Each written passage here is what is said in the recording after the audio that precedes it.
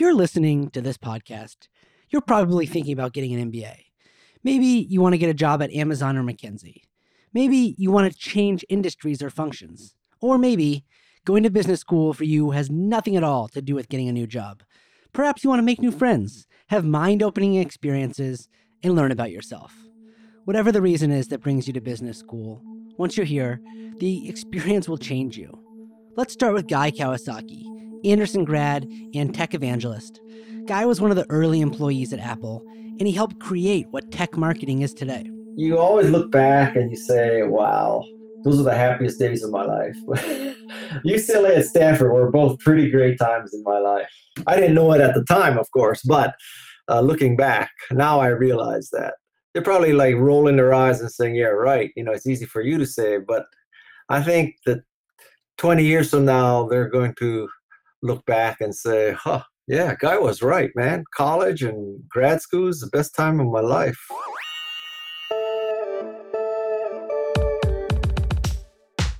Welcome to Why MBA, a podcast brought to you by UCLA Anderson. I'm your host, Alex Grodnick. I graduated from Anderson in 2017. I came to school like many people, trying to figure out what I wanted to do with my life.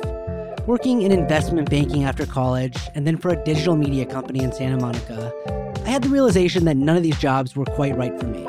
So in my Goldilocks dream, I thought that going to business school would help me put all the pieces together. And I was right. It turns out I'm a born entrepreneur. More on how I came to that realization and how my business school experience played a part in it later. In this series, you're going to hear a little about my story, stories from some of my friends and classmates, as well as some Anderson alumni. Hopefully after listening, you'll have a taste for what business school is like. I guess let's start at the beginning with my friend and classmate, Lauren. I was sitting at dinner with my family, and I got a call, and I answered it, and they said, hi, are you Lauren Yang? And I said, yes, I am. And they said, okay, great. We just wanted to let you know that you got into UCLA Anderson. And I said, oh my goodness, it's my birthday. How did you know? And they're like, oh, happy birthday. We had no idea. And then I came back and got to surprise my entire family with the good news. And then we had dinner and I blew out the candles, but I didn't really need to make a wish because it came true. Yeah, it was a good birthday. I remember when I got the call. I was working out after work and I started jumping up and down at the gym, which everyone around me thought was totally normal. For me, coming to business school was about finding myself. I know that sounds cliche, but over this 2-year journey, you're exposed to new people, new ideas, new opportunities. One of my most pivotal moments occurred in the classroom. I know a lot of my friends were enlightened while mountaineering in Peru, consulting for an African NGO, or getting their dream job at Bain. But for me, it happened in Communication Development for Leaders, Management 421, during the spring semester of my first year at 8:30 in the morning. Professor John Ullman had us write down times when we felt like we were being our most authentic self. Here he is describing the exercise. Anytime you interact with anyone, some version of ourselves comes out. Now, which version? John classified these versions of ourselves into 3 categories. A dysfunctional version, the fight or flight guy who overreacts to things. A mechanical version, that's the uncomfortable you, making small talk about the weather at a networking event, just kind of going through the motions. Neither the dysfunctional nor the mechanical version of yourself are the true you. And then there's you at your best. Here's John again. Okay, anytime, anywhere with anyone, some version of ourselves shows up that makes sense out of these people that all of us can regard as the best of the best leaders. And one thing I've noticed is that they tend to be who they are at their best more consistently, regardless of stress, pressure, or uncertainty. Times, conditions, people are difficult, they tend to hang out in that zone. That means their version of who they are at their best is different. Same for us too. So what is your version of who you are at your best? Well, that's a great question, and that's a great person to get to know. And a great place to look is at your own experience. And so as a tool, as a method, consider.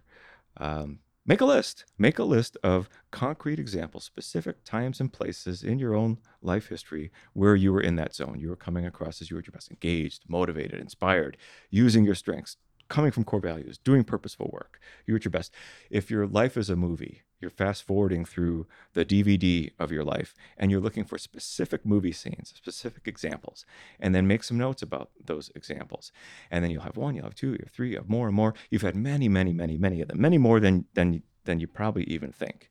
And so they'll come one example after another, after another, after another. And then when you have examples and you start making notes about them, then you're going to see patterns. And when you see patterns, then you'll be able to steer toward them. My list from that exercise was filled with times when I was doing something entrepreneurial, starting a car washing business growing up, selling stuff door to door. It suddenly became so clear what I needed to be doing. But how do you become an entrepreneur? I know how to get a job. You send in a resume, find out everything you can about the company and the industry. You go to the interview, be humble, weave in some of your knowledge, and boom, get the job. But becoming an entrepreneur, where do you even start? I thought that if I interned in venture capital, I would get to see lots of businesses and entrepreneurs, and maybe then I would get a better idea of what I should be doing. So in the summer between my first and second years, I got an internship for Warner Bros. In their venture capital investing group. And while working on the lot in Burbank and going to lots of fancy meetings, the idea hit me. I'm around so many interesting people. What if I could share that access through a podcast? That was literally it. I spent nights and weekends over the summer buying microphones, building a website, asking interesting people to come on, and before I knew it, I had a podcast. Now that we've gotten my story out of the way, let's talk about what people are looking for when they decide to get an MBA. Job, network, and experience. Those are the three broad categories that drive people to come to business school. Let's drill down. The first one, job. That's pretty straightforward. Come to business school, find out what you're passionate about, and then leave with an awesome new career. You'll get polished, work on your 30 and 60-second pitch, learn whether you should put your name tag on your left or your right side, and get access to incredible opportunities that you wouldn't otherwise get a look at. Okay, so I think we're clear on the job front. The next part is the networking component. Here's Dan Stefanis, my friend from school and one of the most outgoing people I know. He was also my section's social chair, which meant he planned all our parties and get-togethers. Dan, your experience was really centered around growing your network. And that was like a very conscious decision, like coming into business school, for me, like in wanting to meet as many people as possible and kind of grow my network. I realized the best way to do that would be to get as much of an official role doing that as possible. So I ran for social chair. My classmates, including Alex, elected me. So I got to basically be forced to go out to bars and hang out with everyone like 3 nights a week at a minimum. Well, I don't know. To your point, it's, you choose, what things you want to focus on, and, you try to schedule those out and make sure you're doing them. As you heard from Dan, a huge piece of B School is about networking. It's a pretty important piece of business after all. Getting your MBA not only surrounds you with other ambitious and driven individuals, but it provides a practice field for you to hone your story, your motivations, your why. When everyone around you is also figuring out their path in life, the relationships and network that you create are more open and collaborative than anything that you've experienced before. Networking can be broken down further into 2 buckets. That is the networking you do with your classmates and future leaders of the world, and the other is the networking that you do with the current leaders of the world. Let's talk about networking with classmates first. Business school would not be complete without traveling to far-off countries, doing things you would never do with new friends. Here's Dan again, talking about some of the connecting with fellow classmates he did while traveling. So 2016, I think I hit 6 or 7 countries that I hadn't been to before. So, like being on the East Coast, when I traveled abroad, it was mostly to Europe or like to the Caribbean.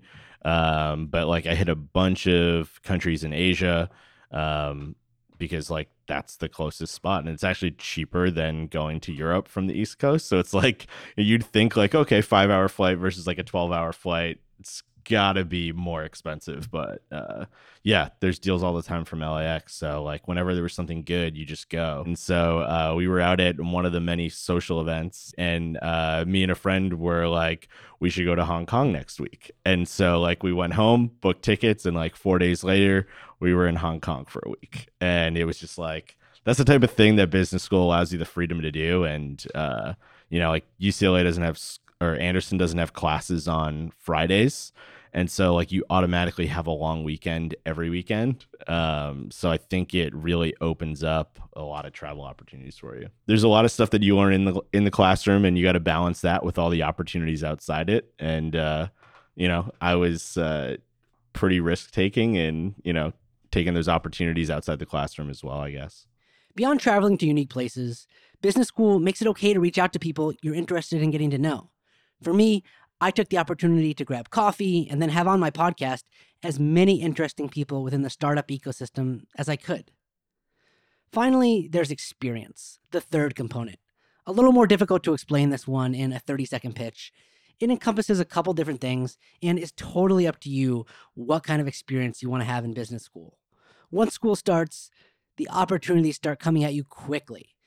Interesting and accomplished people all around you, new friends to make and experiences to try, a shiny new job and internship in front of you. The paths to take are infinite.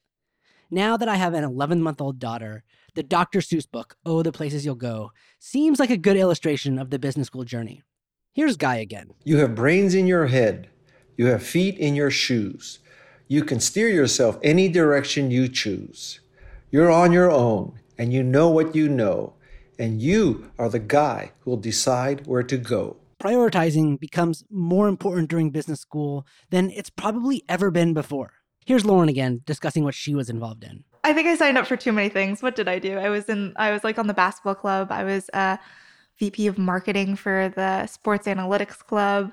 I was VP of human capital for Andertech. So I was on the AAC Admission Ambassador Corps.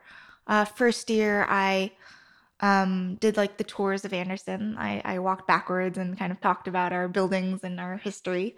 And then second year, I ran all of interviewing for UCLA.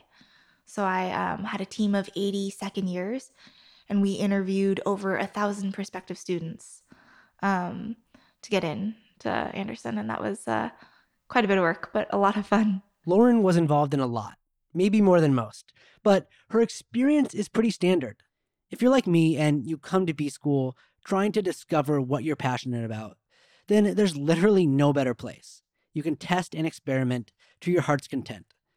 If, on the other hand, you already know what you want and you've got it all mapped out, then business school can either be a place to dig deeper than ever before alongside like-minded people, or an opportunity to try something totally outside your comfort zone.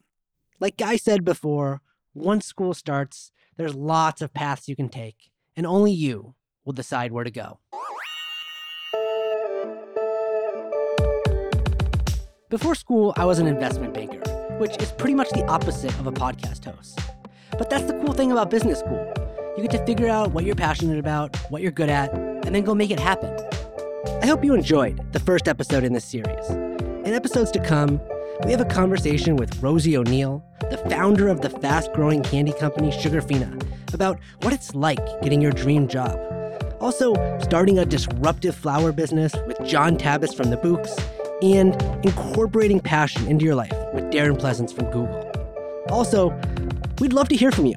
Leave us a review on iTunes or wherever you listen to podcasts. And please check us out on social media at UCLA Anderson.